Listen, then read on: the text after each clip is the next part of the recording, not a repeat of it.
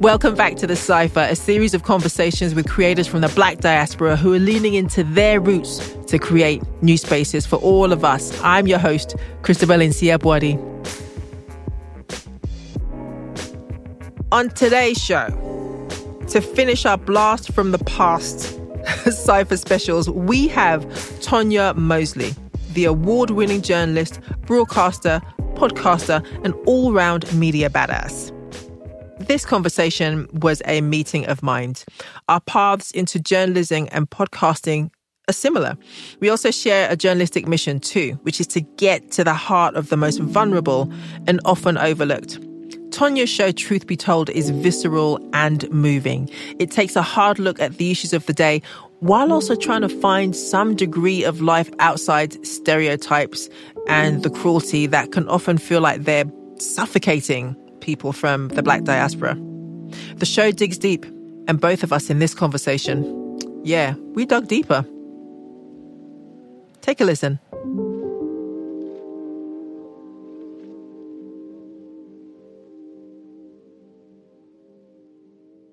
I follow you on the interwebs. Yes, the interwebs. Interwebs, yeah. Exactly. And I will never forget this one thing. And I saw on your Twitter feed, you had posted a letter or something that you wrote as a teenager about your mission. Yeah. Do you remember that? Oh, I do. Yeah. There you go. I can't remember the exact words, so you know I'm not going to try and paraphrase it. But what I got from it was your real sense of mission.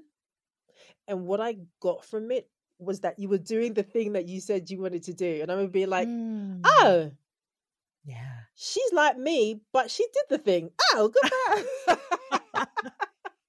But all jokes aside, like I want to talk about that. Your mission, you knew. When did you know? Well, first of all, Christabel, it is so great to be in conversation with you. I am such an admirer of you and your work and this podcast and just opening space for conversation like this. So first of all, thank you for that. And then thank you for following me on the interwebs and noticing that post. I know we follow each other. We have to be there for each other. Mm-hmm. But, I guess I would say early on, I think we like to think, we like to look back and put things in a neat bow and say, I always knew. And then I just made that intention and then went with it.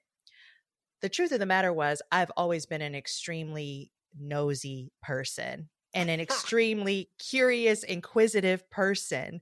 And what that looked like growing up was that folks would tell me I think too much or I'm too nosy. And journalism just seemed like this natural place for me to gravitate towards to be able to get that curiosity met.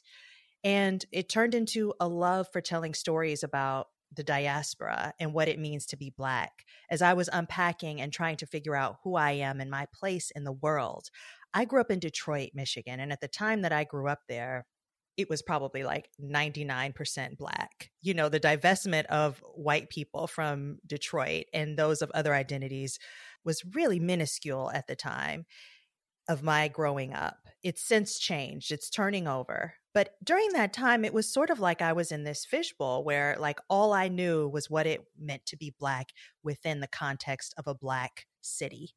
And as I started to venture out in the world through journalism, I started to see, there is a world in which my identity means something else. And I knew that in terms of, when you're a Black person in America, you do know that because you consume media. But I didn't truly understand that until journalism gave me the pathway to be able to understand what that meant. And so that curiosity has kind of been a through line, even through my journalism, which has taken various different forms. I was a television journalist. I was that for the majority of my career.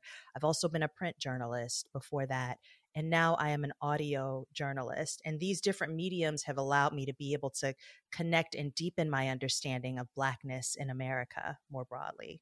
So let's scroll back. You said that you were nosy. Yeah. I share that with you. I understand. Yeah. You also said that you were, I think you said sensitive. I heard sensitive. I do have a deep sense of empathy. So, yeah. I'm saying that because I think that's a superpower of the best storytellers, right? Because how do you feel the world, right? But how did you, as a young, highly empathetic young woman and girl, How did you navigate that in a world where we're not allowed to be highly empathetic because we are called sensitive? She feels too much. You feel too much. Did Yeah. you get that pushback, or was it like seen as a superpower at the time? That's a great question. I think it depends on the context.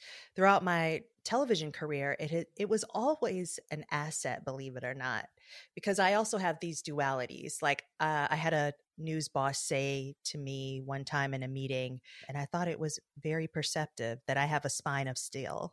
So I have a spine of steel, but I also am hugely empathetic. But that spine of steel allows me to go into places, to experience things, to be inquisitive, but also be discerning, be compassionately critical is what I call the work that I do. And so while I have empathy, I'm able to tap into what it means to be human and really see that, even in flawed characters, even those that we really deem as the bad guys, understanding that the human condition like takes various different forms. It allows me to kind of get or try or attempt to get as close to the truth as possible through that empathy. And also, like, I'm not somebody who just rolls over, So that's what makes a good journalist. Got it. Yeah. You have this podcast called Truth Be Told. You Yes. are a correspondent for Here and Now, but we're Yes. focusing on Truth Be Told. But the reason why I mention Here and Now is because that's more journalistic. For Mm-hmm. those people who know, it's a radio news show, and you have a news background, and you've Yep. applied what you do as a news journalist to your podcast, which feels very much like storytelling in a lot of Mm-hmm. ways. You call it Truth Be Told, you tell the truth of it. And I think that's what you were going for. And as a listener, you hear that. But it's Mm. very narrative, not just in terms of its scripting, but in terms of your reflections. I think about, it's technically the second episode because I think the first episode is just you, but the first episode that I know with your script editor, James, Yes. and Yes. That's right. he is talking about his relationship with the church. It's about love and his identity as a non-binary person. And I know exactly where I was when I was listening to that. I was driving from drop off, but I couldn't take my ears away from it because I was so incredibly moved by the way in which he shared his struggle. And that's powerful enough. And then what you had the nerve to do was then bring in Nikki Giovanni and Mm-hmm. weave through it. So that's the journalistic style of it. And you do that in each of your shows. What was your goal? What did you want to do with that? I don't want to say goal. It feels impersonal. This show feels very personal to me. What was your Mm-hmm. goal with this show? Mm. Gosh, like there's so many ways for me to answer this, but I think I Answer actually them want in all to. the ways. Okay, great. I think I want to start by first kind of going back to your previous question about like how my empathy has played out in my career and Mm-hmm. leading me to Truth Be Told. Before I was a correspondent for Here and Now, I was actually one of the hosts. And I decided Yeah. to step back and no longer host the show. And part of it was because there were several reasons, but one of the two main reasons was number one, I became a host in the thick of the Trump era during the Trump presidency. Every single day, it was what was Trump doing and how our country was responding to that, our country and the world. Then the pandemic hit. Then the quote unquote, because I don't even know what we're calling it now, but we're not calling it racial reckoning, but the racial Mm-mm-mm. reckoning for lack of, I don't even know what to call it. In big fat And quotation marks. exactly. And I, in every one of those instances, as a host, led the conversation. I would be having like 11 conversations a day about these topics and about death and Black death and racism and Trump. And then the insurrection happened. And all of this time, I had Truth Be Told as a podcast where I could let my hair down, so to speak, where myself and other people with Black identities would be able to have these real conversations about where we are, what we're thinking, the things that are important to us. And towards the end of the Trump presidency, I just felt completely suffocated by the news. I wasn't even sure what value I was bringing as a host of a daily news magazine show where we were just regurgitating things. We were just telling people about the things that they were dealing with in daily life. We've lost 1 million people so far to this pandemic. And so, every day we were telling these really tragic stories. And I just wanted a place where we could excavate and examine our feelings and examine this pathway towards liberation and joy. And so that episode that you're talking about with Nikki Giovanni, I really love the idea of intergenerational conversations where, we're in a moment in time as we are right now, but there are people who have lived this in other ways that are just as powerful. And they have that context to be able to bring to the moment, to bring a sense of context and also understanding and maybe perspective. And so with James and with Nikki Giovanni, James had just started to come into his identity as a non-binary person, but also a person of deep faith. And he was reconciling those two identities because he grew up in a church where he knew they would not necessarily embrace his identity. I still think about the things that Nikki Giovanni said to him during that episode in my day-to-day life. And I think that is what, in this moment, I felt like I needed at that time when that episode came out. And I feel like it is the path forward in us thinking about the value of journalism more broadly, because we are so inundated with so much information. It's just, you can wake up in the morning and just pick up your phone and read the headlines. I don't really see the value in that as a journalist. So where is our value? Our value is being able to bring lived experience and depth to help us move through the world and have a deeper understanding of ourselves and the communities we live in. You're listening to The CIPHER with me, Christabel Insiabwadi. I'm speaking with Tonya Mosely, the host of Truth Be Told. Keep listening.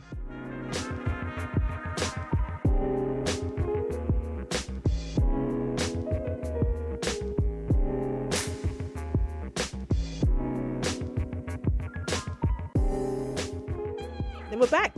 I'm talking with Tonya Mosely about Truth Be Told, creating safe spaces, and about finding your mission and your passion and your purpose. Here's more of our conversation. We're both trained in journalism, and many things that you said have resonated. But the thing that is jumping out at me right now is this idea of constantly going back into the trauma of it. That's part of the reason, quite frankly, why I stepped out, because you get burnt out. People talk about burnout. And I will admit, for a long time, I held on to this idea of me being a journalist. As part of my identity, it was very valuable for me to know that I'm a journalist, because I held on to that for so long, because that's what I wanted to be. It was very important. And it took me a very long time, just a few years ago, to let that go, even from my handles on social media, from any resumes, or even the way that I talked about it, because I thought that that's how I understood the world. But actually, how I understood the world, and even as I talked about journalism, it always came back to story. And I think it's about the empathy part of this, right? And so as I'm listening to you and you're talking about journalism, I think what journalists get trained to do is, you got to tell the story. You got to tell the story. Well, what is the story, right?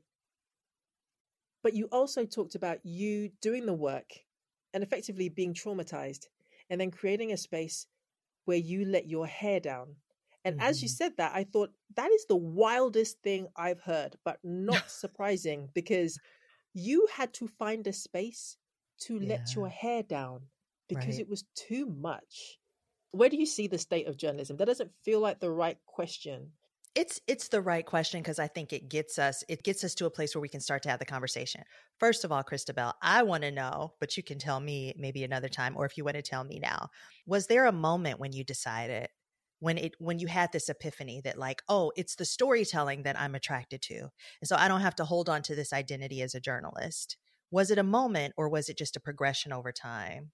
It was a progression over time, but it was a very fearful one, right? Because I kept on going back to it. It's like 2 steps forward, 1 step back, 2 steps forward, 1 step back. And doing this podcast is part of that journey for me, right? In that I love to write.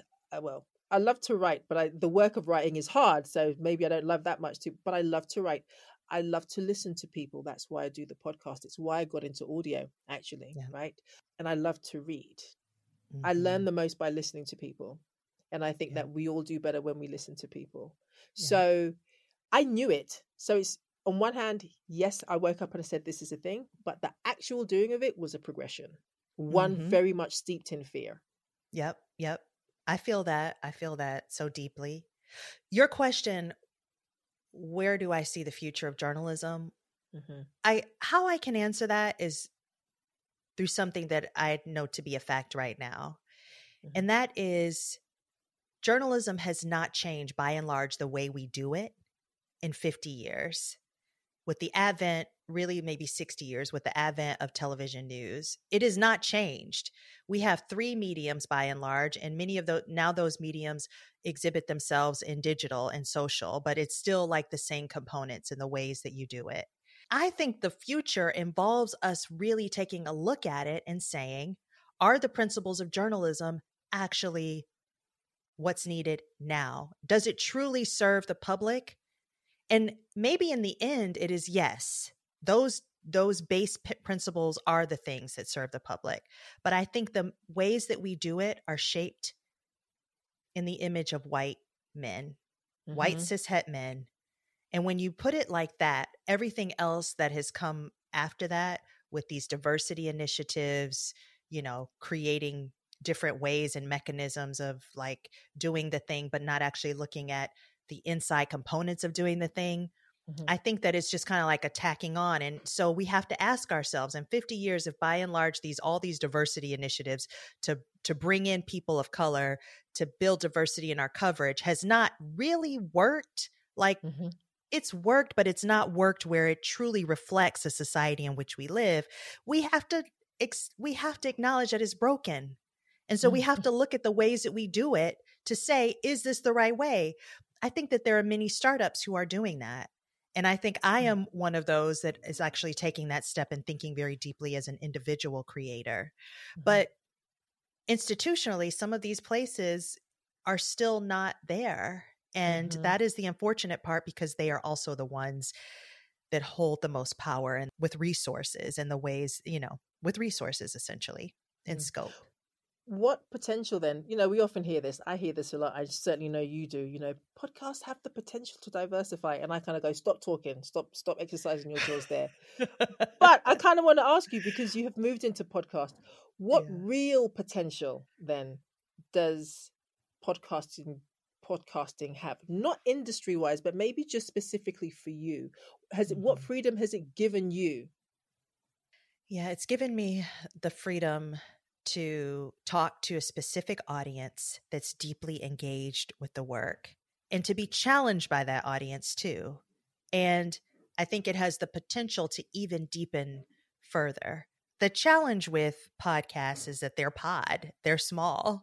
And unless you're someone with a huge amount of resources, to be able to have a following that really makes up for that is the challenge. But when I look at everything is by numbers, but when I look at my numbers and I'm like, okay, we drop it every Thursday at midnight. And by 5 a.m., 6 a.m., when I wake up in the morning, we've got thousands of people who have downloaded it. It's an interesting thing right now. Like there's a positive and negative to think about this thing. But 5 a.m., 6 a.m. every morning for the last few months, it has been the same number of downloads right away. What that says to me, and then it grows over time. And then, there's a 7-day average and a 30-day average. But what that says to me is there is an audience who's ready for it. They're like, oh, yeah, this is that thing that I love and I want to consume it. There's so much power in that. And so I'm actually thinking through, I know what our current mission is and what we offer in the way of conversation and taking a look at through the lens of Black liberation and what that means. But I think there is the potential then to use that dedicated audience who is there, who has made a choice out of all of the millions of pieces of content that they could choose from. They've made a choice to listen to the CIPHER, for instance, or Truth Be Told, that there is tremendous opportunity there. What have you learned since you're a veteran? Sorry, I'm gonna say it. You're a veteran audio, just broadcaster. Yeah. What has this experience doing podcasting? What's been the biggest lesson for you? Oh, so you want to be real? Like the Yeah, I biggest do. lesson. Yeah. Mm-hmm. The biggest lesson is I have a team, a brilliant team. And when you build a team, then you kind of like, if you really think about it journalistically, you have like a mini newsroom, which then means there needs to be people management, and there needs to be management of systems. And that's the biggest challenge for me, is like, oh, wait a minute, like this is now a thing. And so there just needs to be those supports in place. And I think that is something that is a lesson that anybody who takes on the endeavor of producing a media product and it starts to grow, these are the things that you have to look at and consider, because you want to build a culture, a positive culture of folks who are committed to the work. And so the people management is a thing that, honestly, Christabel, I did not realize that takes 70 to 80%. And that's just a fact. That's not a knock on any body. It is a fact, even no matter in what industry you're working on. If you've got 5 or 10 people working with you, there is people management there, and there needs to be those supports in place to support that. And I can't be the one to do it.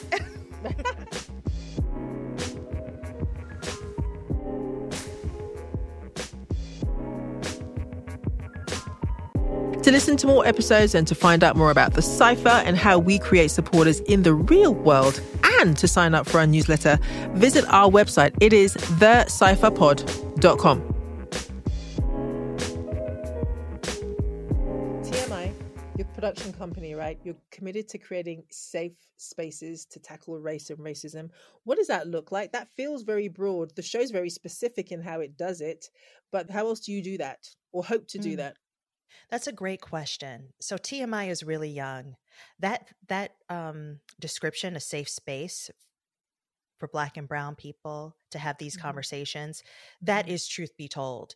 TMI more broadly, I'm thinking about what the mission of this company is. That is something that I haven't thought about deeply, because I've been so deep in truth be told at this time. But ultimately, I want to be able to produce content that informs, delights, adds depth and context and understanding to the world around us. And that can look lots of different ways.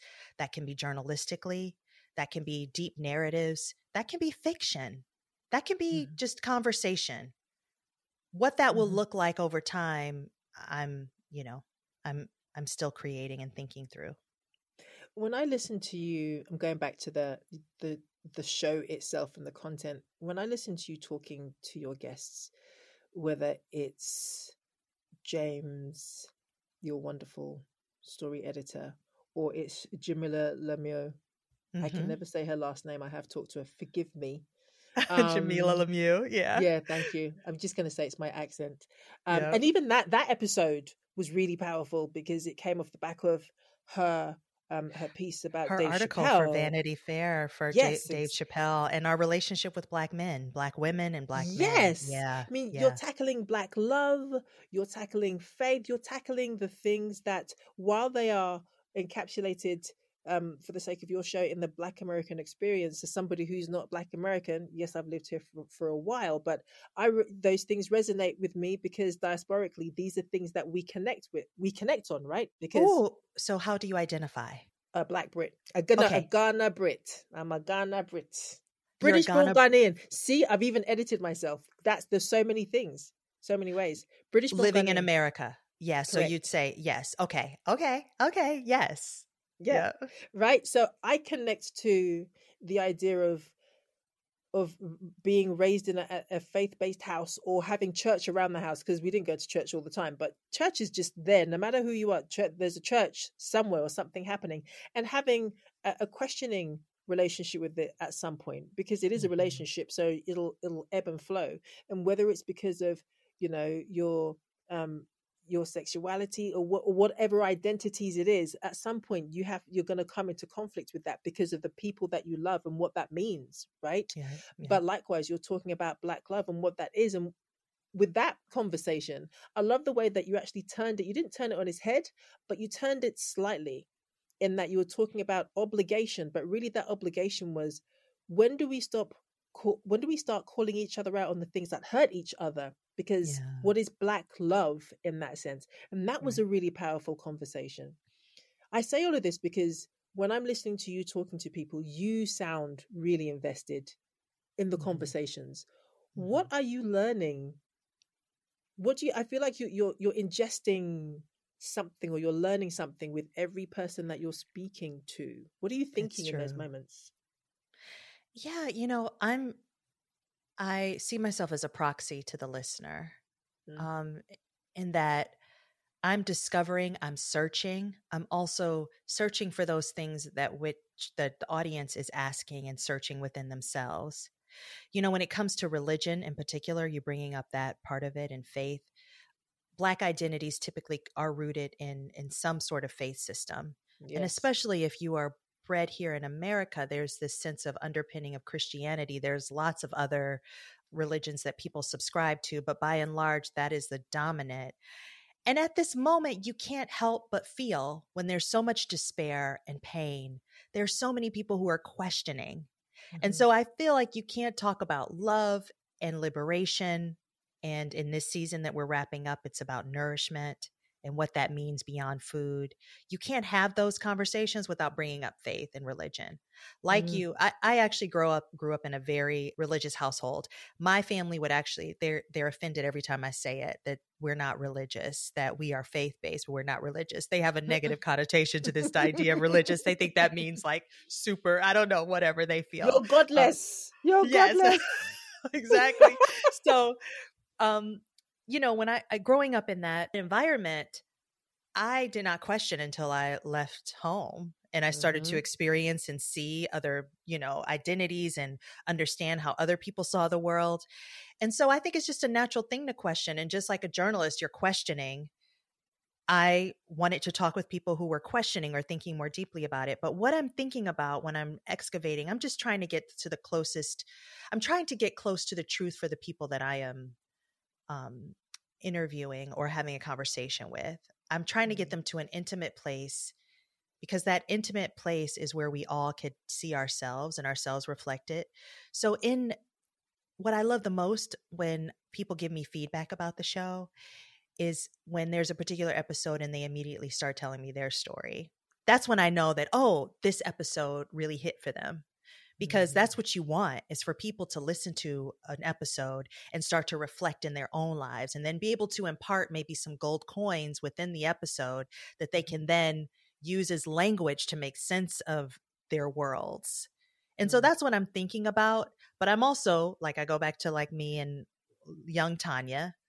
I'm also just nosy and curious myself. Like with Jamila Lemieux, she wrote that article about Black men showing up for us, and also Black men really subscribing to patriarchy and homophobia as an Yes. identity, like, in, you know, and how that hurts and harms us.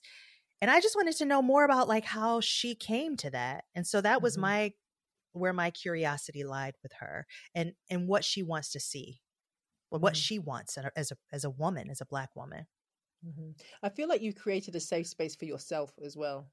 Yeah. Yeah. Cause, you know, like I've tried in other spaces, like, you know, as the host of Here and Now, you know, there are things that happen and I'm like, okay, we don't really need that conversation. We need this conversation. And I have it. And then I get all of this slew of mail from white people who are like, what is this? You Oh, know? God. Yeah. I It's such get an a lot. exhausting place to be, you know. It You're saying that, is. and I'm getting PTSD myself because I'm like, yeah, like it's the way that we start second guessing ourselves. Your instincts Yeah. are on point, but when you go to a certain institution or a certain place where you want to do the thing because you're told that's the thing to do, Yeah. you're then placed in a position where you're constantly second guessing yourself because you're trying to serve an audience that you'd like to serve, but in a very circular way. Because when you present the idea, there's always someone saying, "But who? Why would I care? Well, what do you mean? What Right. did you read it in the Times?" That's my favorite. Was it in the Times? Was And it I in the New no, it York wasn't in the Times? Times. No, it was in the Or local paper. exactly, like, and so with that, that's what I mean about assessing where journalism is in this moment, and us Mm, reassessing everything we know and understand and believe about it.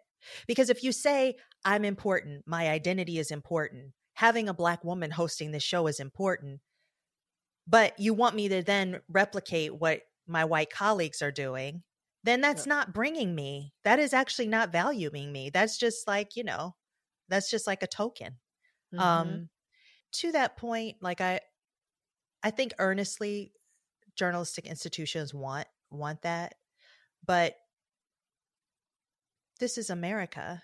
and white supremacy rules. And I mean, it's just, that beast is so big that it takes intentionality on every front, from middle to management to reporters to higher leadership, to say, like, this is not the thing that we're going to subscribe to anymore. And it's hard to do because right in this moment too, we're dealing with like the most crazy, chaotic news cycle of our lifetimes. So how are you able to have these deep, thoughtful excavations and at the same time cover this news every day when you don't know what's going to happen from minute to minute? Literally, it's almost impossible. It's almost impossible.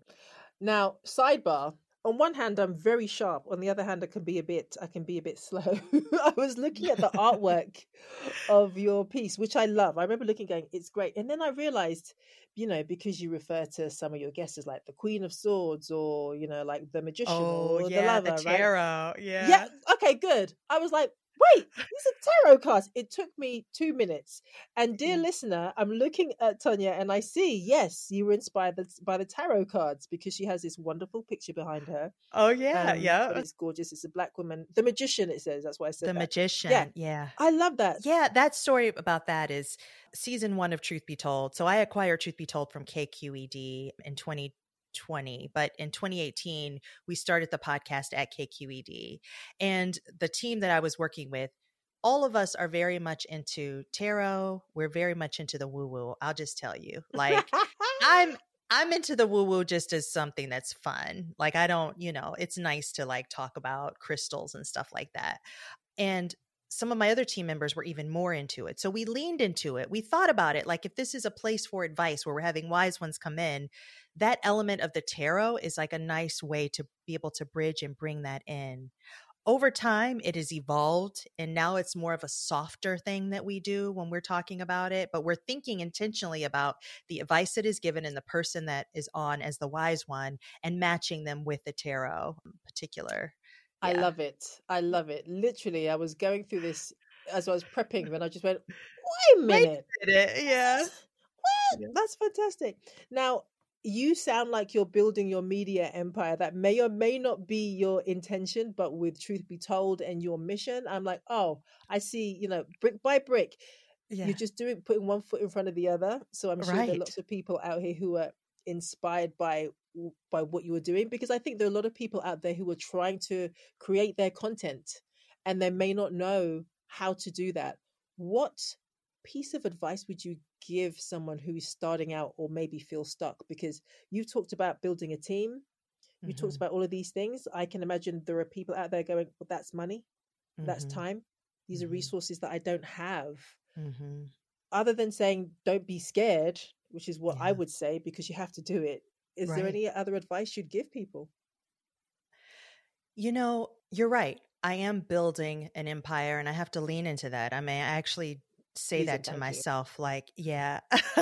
But the thing that I would say is only from my own experience, and that is, I also have leaned into something that I deeply feel passionate about and I love, and I would do and I have done for the last 20 something years, just doing the work and being curious and just loving this craft so much. And that success comes over time when you are deeply invested and love what you do. Now, being strategic about it, I mean, because you have to eat, you have to take care of yourself, but that is at the core. I never went into journalism because I wanted success or fame. In fact, like, if I did, I probably would have chosen a different career. I was going to say, that's not the career for that. And I think some of the things that when I talk to, because I have a lot of young mentees, we talk a lot about brands and building your brands. And sometimes that can get confusing in this landscape, because you're told, hey, do what you love, do what brings you, and when you do what you love, you'll never work a day in your life and the money will come. And at the same time, it's like, but you have to build your brand, and you have to do X, Y, and Z in order to build audience and get people interested in you. And that might be diametrically opposed to who you are and what you are doing and what your purpose is. And so I guess, like, that long way of saying, I think being quiet enough to figure out, to try to lean into what your purpose is the guide. Don't you think? I do. I'm agreeing with you, and I'm saying that because as much as I agree with you, and I have leaned into that. What I get excited about is that I leaned into my purpose. But even in that moment, I wasn't sure that was the purpose. I started just to follow my gut because I think sometimes you have to excavate the trash, right? Because That's you've had right. years of Yep. building the stuff, and Yep. then as you put one foot in front of the other, the voice does get louder, and you Yep. do absolutely have to lean into your purpose. And Yeah. then the road starts to reveal itself, and it's Yep. very scary at the start, but it is absolutely rewarding to do so. So yes, I am agreeing with you, but I was nodding slowly because I know how many people are going to be afraid to hear that. Mhm.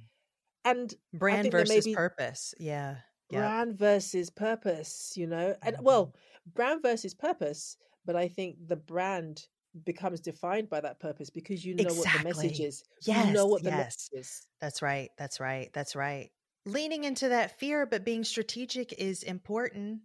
I'm fearful all the time. Sometimes I'm like, what the hell am I doing? What? Like, I stepped away from being the host of Here and Now when, that's a coveted position to be an NPR host. But I stepped away because I felt like my purpose was taking me somewhere else. And that is, sometimes you also have to take leaps, being smart about it, but taking leaps that may be unconventional for your higher purpose. You've nailed it there. I say that all the time because every time that I was scared, but I did it anyway, the payoff was the thing because it Yeah. was my intuition who was telling me that's where you need to go. But you Yeah. did do a brave thing because, like you said, you were in a coveted position. Why would you ever want to leave that job? The accolades, all of that wonderful stuff. Why would you ever want to give that up? Mm-hmm. And you said Right. that's not the thing. That's not the There must have thing. been people calling you crazy. There Yeah. must have been people rolling their eyes, but in the end, it was that voice that said, "That's what I have to do." And you know, I hope, and it looks like you feel much better for it. I do. I mean, I feel much more fulfilled. I'm understanding my purpose. And that's not to say that I wasn't fulfilling a purpose in that particular role. But, Mm. very quickly, January 6th was kind of Mm. the turning point for me. I was hosting special coverage for NPR for the insurrection for 4 hours straight. We were watching it Oh. live and I was giving play by play and asking questions and thinking about what this meant. And, I got off the air after that and my whole body, like it felt like lead. It felt like this Mm. was not where I want to be and what I want to be doing. Here I am, a Black woman leading this country to understand the Yes. ugliness that we're seeing. And I still get hate mail from people who are like, Yeah. you Black Well, bee, yeah, and it's like the ugliness that is targeted specifically at you, and Yeah. and then you're being told, well, you have to be objective, and you have to be objective, and you have to be objective. How can you be objective when you're petrified? How So do you right. be objective when you're constantly told to effectively swallow your feelings so you can do Mhm. the job? That's a Yeah. lot to ask of people. So I'm glad you're here, and I'm glad you're I'm doing glad Truth you're Be here Told. too. Yes. Thank Thank you for you. this conversation. Oh, thank you very much. Tonya Mosely is the host of Truth Be Told and is the founder of the production company TMI. She's also a correspondent for Here and Now at WBUR. But everybody, please check out Truth Be Told. Thank you so much for listening to our series of Rewind specials. And I'm so excited because next month, that is April 2023, to be specific, April the 14th, 2023, we're going to be back with new episodes of The CIPHER. New content and new insight. I'm going to be passing the mic to people all over the world, like author Priscilla Owusu, former DJ, and now podcasting leader Andrew Spence, Darren Jenkins, and filmmaker Ekwa Msangi. I'm telling you, it's going to be good, people. It's going to be great. And you know what the best part is? You're going to get to hear these interviews every other week. Yes, I'm telling you, we're always thinking about you guys. If you don't want to miss an episode, subscribe to our newsletter. Go to our website. It is thecipherpod.com and tell your friends to do the same. I also want to shout out my production team because I cannot do this alone. I want to thank Cerise Small, Larissa Witcher, Ty Hughes, and Eugene Kidd, and a special thanks to Mo Poplar and Aviana Kimani. I'm your host, Christabel Nsia-Boadi. The Cypher is a production of My Lens Media.